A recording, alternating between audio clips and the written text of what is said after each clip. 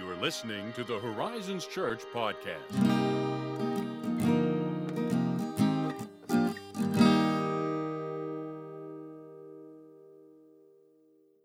Hey, welcome to the Horizons Church podcast. This is our inaugural episode.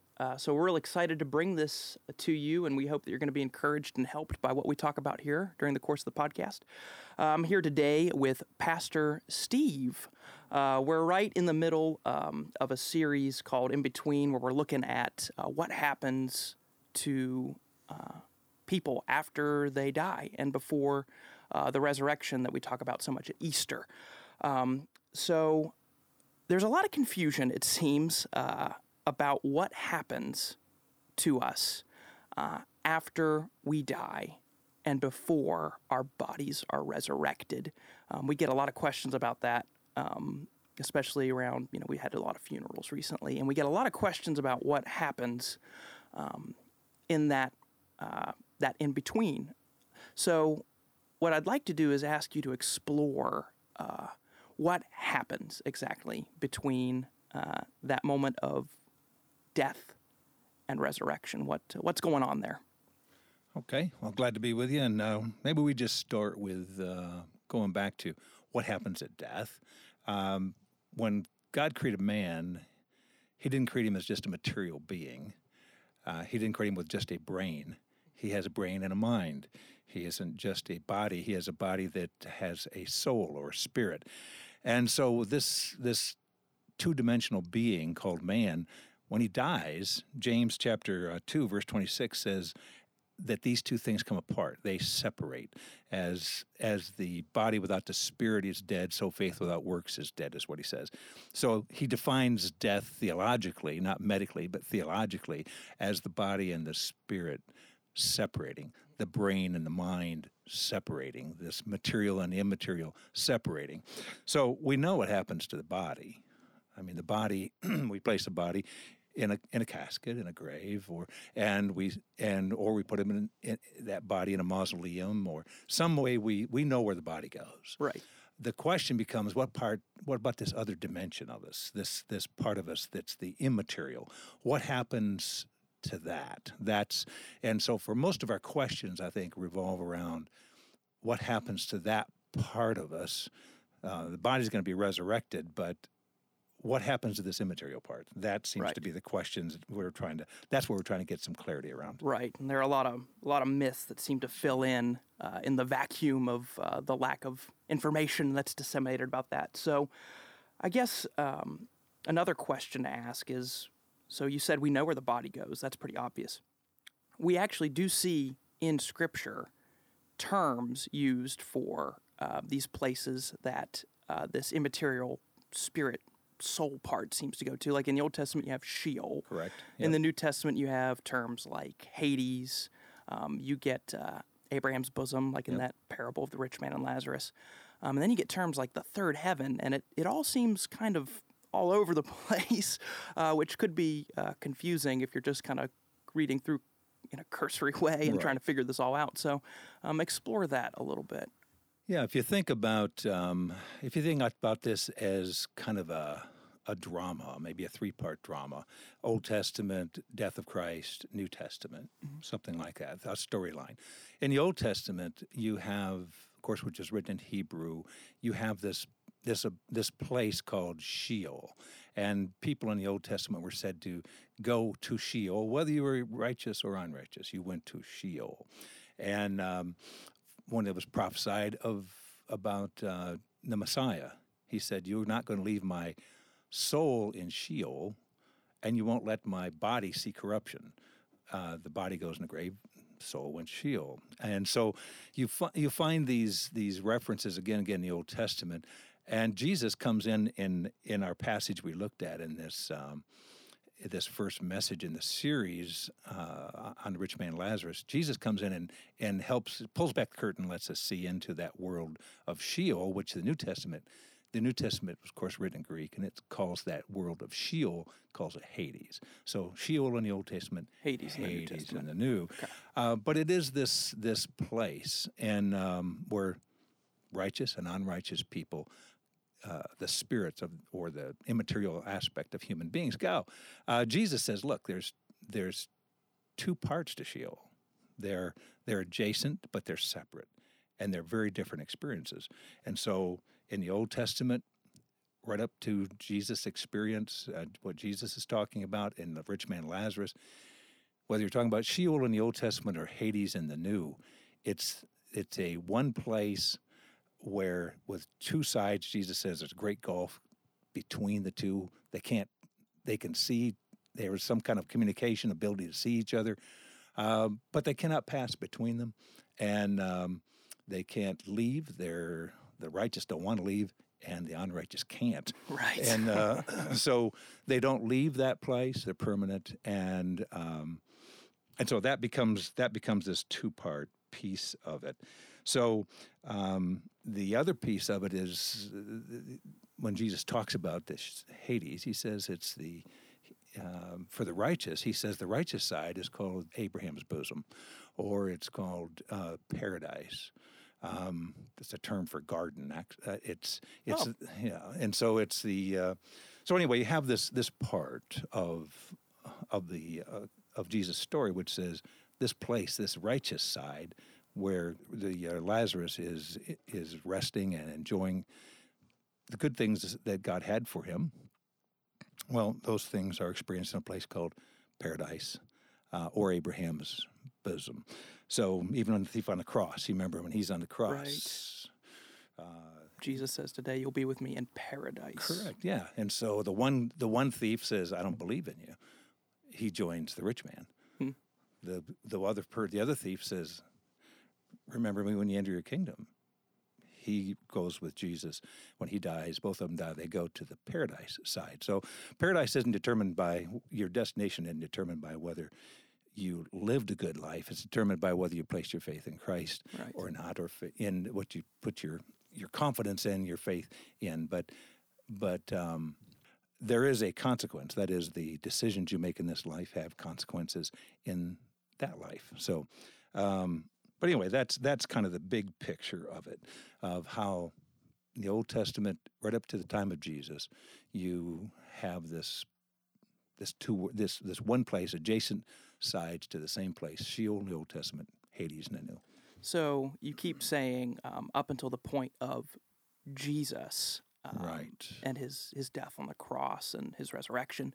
So what exactly seems to have happened to that whole world after Jesus? Yeah, that's the interesting thing here is that once you get to the other side of the cross, you find continued references to paradise, this good side. Nothing seems to have changed in the unrighteous side of the abode of dead souls, or of the abode of the souls of the lost. But for the righteous side, things seem to have changed. For example, when in 2 Corinthians chapter 12, Paul talks about an experience that he had. This, of course, is after the cross.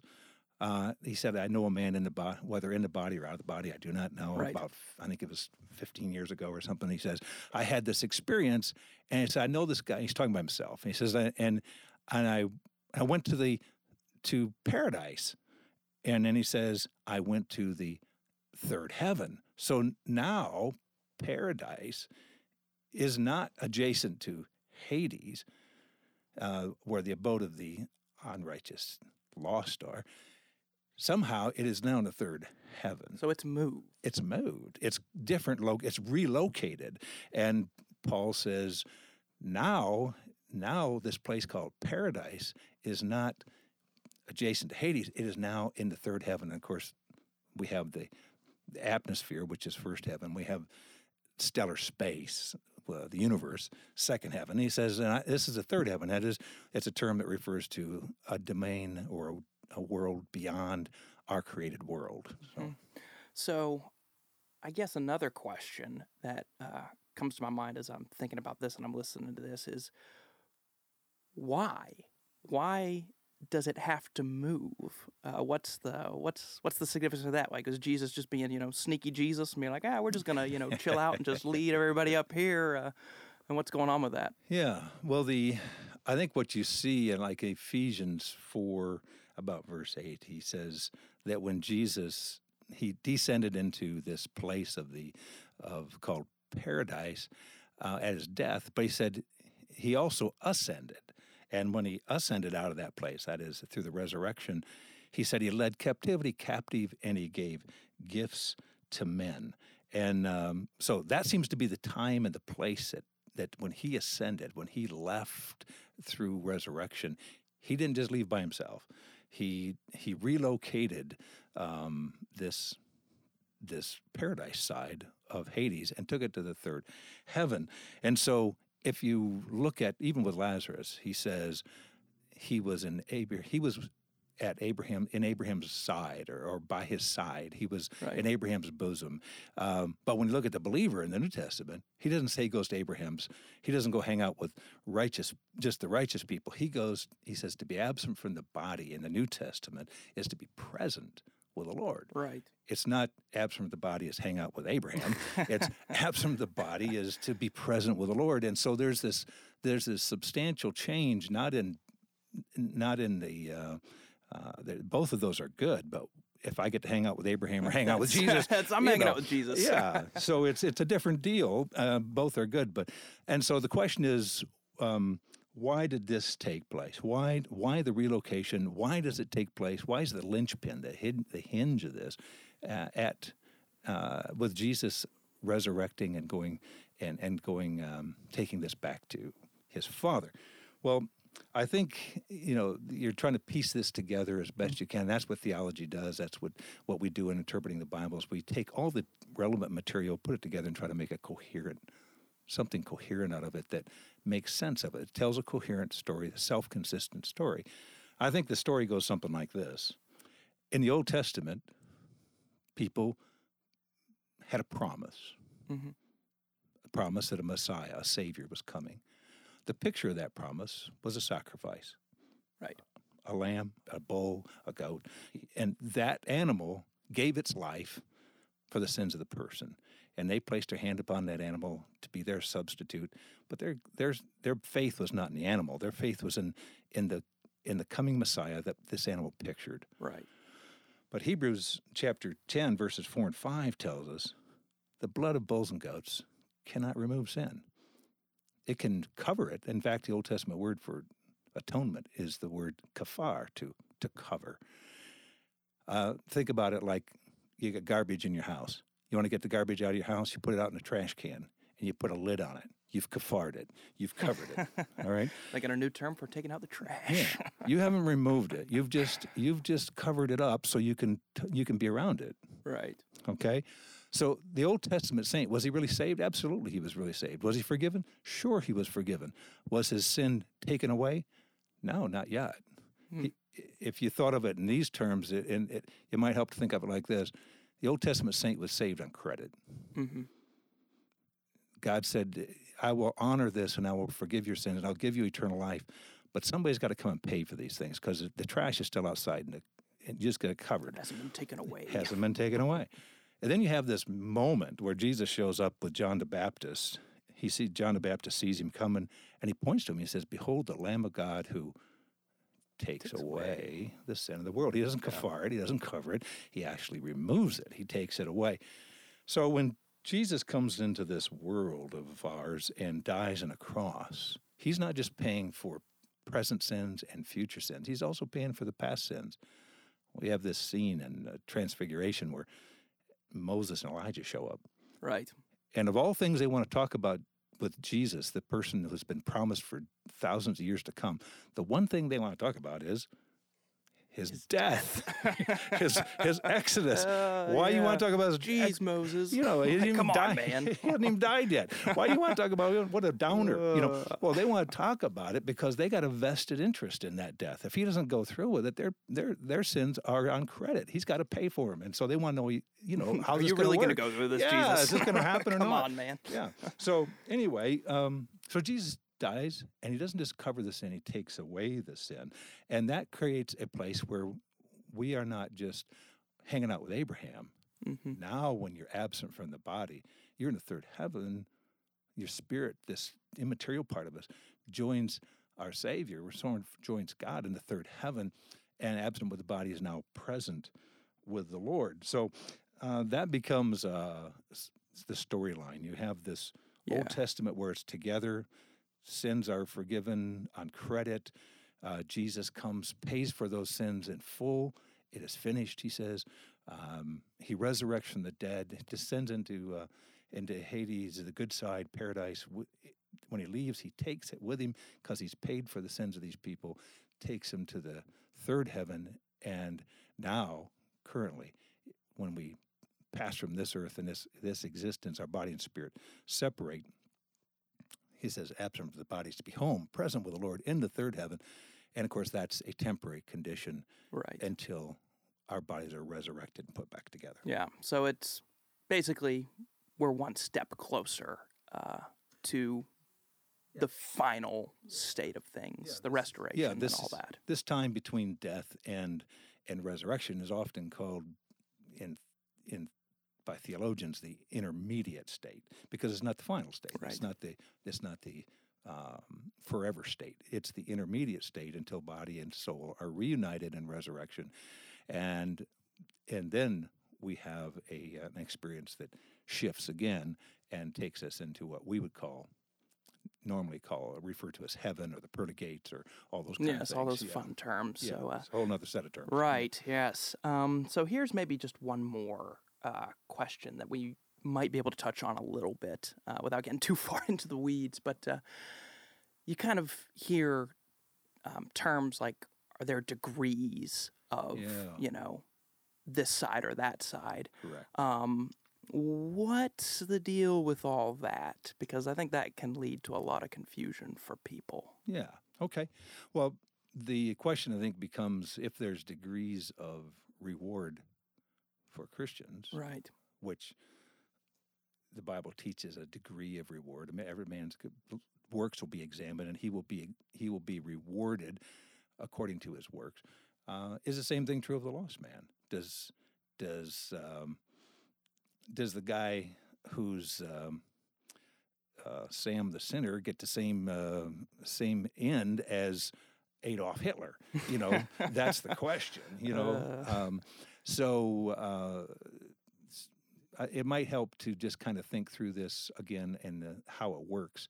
If you think of this state where we're talking about, this in-between state, and then you talk about the final state, we have in between those two states, there's a judgment.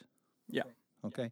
So if you think of Hades for the lost man, Hades is like the local jail.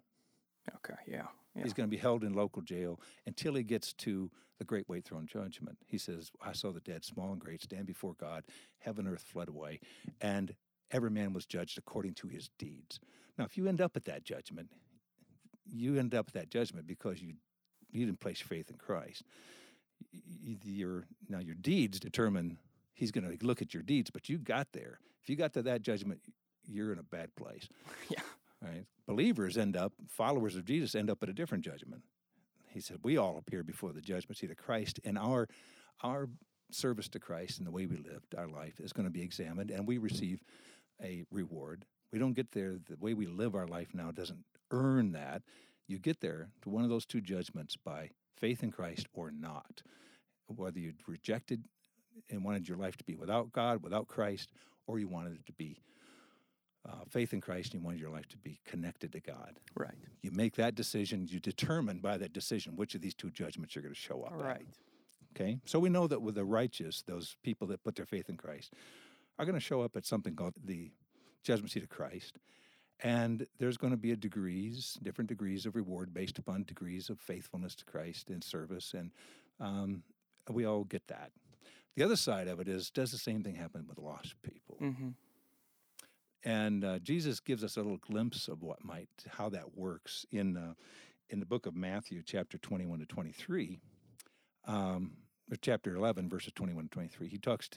He's talking to what was called the cities of privilege. Mm-hmm. Yeah. He talks about these cities where he spent most of his time. Right. And around the Sea of Galilee, and these Chorazin, Bethsaida, Capernaum, these cities who just had huge amounts of opportunity to hear Jesus, see miracles. I mean, during his 3.5-year ministry, he spent 2/3 of his time up there teaching, doing miracles. I mean, I imagine disease and sickness took a major hit. Because everybody's wanting to move to these places. Yeah, this became the hot spot to live, you know. But anyway, now he turns to those who have seen all this, and he says, "You've seen this for over 2 years of this, and yet you won't believe." Yeah. And it's obvious their unbelief is going to land them at the great white throne judgment. But he says, just like it lands Tyre and Sidon, and just like it lands Sodom and Gomorrah, he says, but it will be better for Tyre and Sidon, and it'll be better for Sodom and Gomorrah in the day of judgment than for you. Well, that suggests that there's something happening there. That there's some kind of a degree of accountability and degree of consequence in hell. And it isn't based solely on how good or bad you were. It's also based on opportunity. Right. These people had tremendous opportunity to see, to hear, and respond. And they thumbed their nose at it and defied it and said, no, thank you, I'll live my life without God and without his Messiah. And when you choose that, you've chosen to end up at a judgment that says, this is what you want, okay, this is what you get. And when you go to, what hell is this place where not only do you get the just results or you pay your own wage for your own sin. Jesus paid our wage for our sins on the cross. He paid the consequence. There's that, but there's also right now, when you say I want a life, I want to live my life without God, without his Messiah. If you get that wish, you don't get any of the benefits of God in your life. Right. I mean, right now the rain falls on the just and the unjust. Whether you believe in God or not, you get the benefits, some of the benefits of God. You get to enjoy his creation. You get his rain falls on your crops just like the other guy. You get to enjoy the pleasures of your children. All these things happen. But if you choose a life without God, if that's your choice, and he grants it to you, you not only live your life without God's forgiveness, you live it without his benefits. Yeah. And that's called hell. And so part of it is, what are my choices? But the other part is, how much opportunity did I have to make this choice? And the higher the opportunity, and the more, and when a person defies that, the worse it is for them. Yeah. So, I think there's degrees of reward and there's degrees of punishment. I don't know that Dante got it all right. But this is all his circles, his circles, inferno, 9 circles of hell. But he kind of embellished that whole thing. But Jesus intimated that there would be. Yeah. Well, I think I speak for all of the church staff when I say that our hope for this kind of conversation and the conversations we have, on our weekends with this series in particular.